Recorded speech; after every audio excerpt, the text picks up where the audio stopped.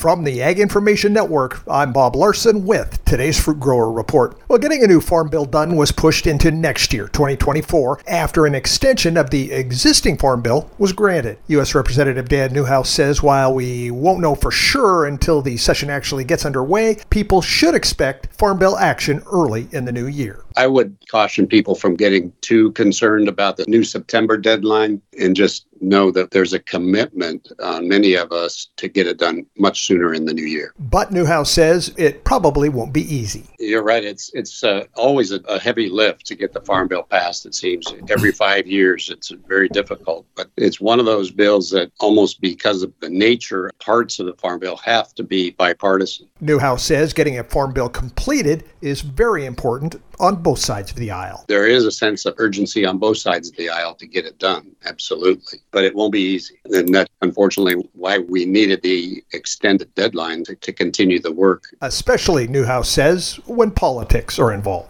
There are, I guess you could say there are parts of the Farm Bill that everybody can love, but there's also things that people can find reasons to vote against, and that's what makes it difficult. Newhouse says we all have to eat, so the Farm Bill impacts all Americans, both rural and urban. So this is important legislation that must be carefully crafted. And this has been today's Fruit Grower Report. I'm Bob Larson from the Ag Information Network.